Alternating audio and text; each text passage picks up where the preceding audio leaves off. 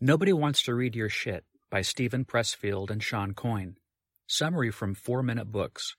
Written by Nicholas Gouquet. Read by Jonathan McGinley. One-sentence summary. Nobody Wants to Read Your Shit combines countless lessons Stephen Pressfield has learned from succeeding as a writer in advertising, the movie industry, fiction, nonfiction, and self-help in order to help you write like a pro. Favorite quote from the author. If you want to write and be recognized, you have to do it yourself. This is the best book I've read about writing so far. With a 50-year writing career under his belt, Stephen Pressfield sure has a thing or two to share about what makes a good sentence, paragraph, and book. What's more, since he's succeeded in various fields, you'll learn to approach from various angles. Sometimes you need to think like a marketer or screenwriter. Other times, you'd best wear your novelist hat. Pressfield delivers 119 lessons in his usual, clear-cut, no BS witty style, which have already changed my writing style several times over this year. I feel like it's helped me constantly learn as I write, because it's a form of deliberate practice. In today's world, this is more important than ever. Your writing can never become stale, because what writing succeeds changes every day. Hence, the following 3 lessons will help you stay relevant for years to come. 1. If you don't have a concept, don't start writing. 2. Find the problem your text solves, and it'll be easier to get it on paper. 3. Break everything you write into 3 parts: beginning, middle, and end. Ready to fix the sobering fact that nobody wants to read your shit? Here we go. Lesson 1. Every piece of writing must have a concept. Steve started his writing career as a copywriter when he was 19. One of the first things he's learned in the world of slogans is that each campaign must put a unique spin on an existing idea. Everyone hates commercials, and most people even hate reading. So whatever you float in front of their eyes better cause strong emotions.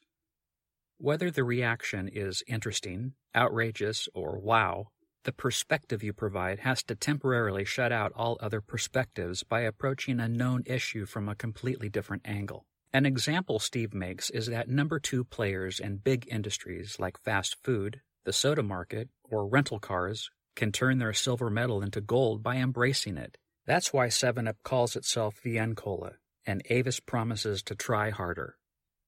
In the same vein, when diamonds were first marketed as a token of eternal love, this allowed them to displace all other rare commodities in the jewelry market. After all, if you're not proposing to someone you'll love forever, what the hell are you doing? Before you write the first line, come up with a concept. Lesson 2.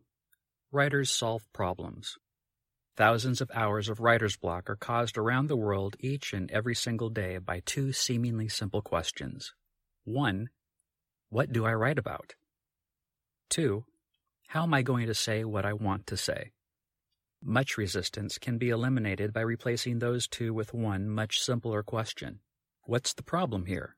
When you think about your writing as a way to solve a problem, you're well on your way towards the solution, because the solution always lies within the problem itself.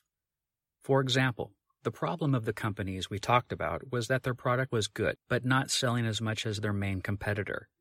Once you see you're trailing behind, you can think about what to do with that. You could openly admit it and state how you plan to win, or distance yourself from playing that game altogether. All writing solves problems, whether it shows us how to make a lasagna in 7 easy steps, or transform our sense of self through an epic 700-page journey. Figure out the problem and you'll find the solution. Lesson 3. 3-act structure applies to all writing. Boy loses father. Evil servant takes the throne. Orphan prince grows up and wins it back. That's The Lion King. And, with a few tweaks, a subplot in Lord of the Rings, Aladdin, and Prince of Persia.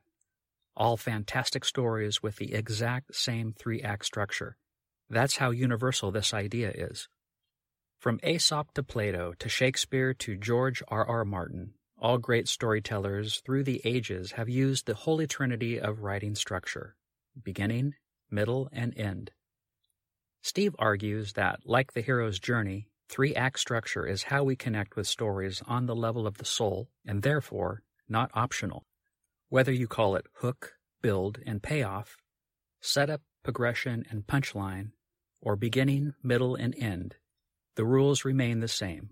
Every story, every piece of text must pull us in, string us along, and then reward us with a grand finale. The first part kicks off the story and makes us curious as to what'll happen. The second act puts the villain on the scene, with events getting darker and darker until, in the last act, the hero saves the day. This applies to fiction, nonfiction, page 17 news articles, and anything in between. The characters can be humans, animals, or constructs of the mind. Everything is variable as long as you stick to the path that all of the world's greatest writers have followed you before. Nobody wants to read your shit review. If you're a writer, especially a young writer, get this book. You'll learn all the most important fundamentals you haven't heard of, and then some. If you've honed your craft for a while already and have consumed all the classics, Steve might not tell you anything new, but it will be a refreshing reminder of core writing concepts nonetheless. This belongs in every writer's arsenal, in my opinion. What else can you learn from the blanks? 1. Why even the people who like reading don't want to read your shit. 2. The reason Steve was happy to work for a guy who always showed up an hour late. 3. What the concept of Homer's Iliad is. 4. Which theme made Breaking Bad such a great show. 5. Why sometimes you just have to live your life to become a better writer. 6. The one other framework that works besides 3-act structure. 7. What lessons we can learn about the stories from the Silver Linings Playbook. And 8. Which part of your book you must figure out first. Who would I recommend the Nobody Wants to Read Your Shit summary to? The 26-year-old writer who wants to make a living writing books and articles about stuff that fascinates him. The 50-year-old working mother who knows she's got a book inside her. And anyone who tells their story online in video, writing, or audio.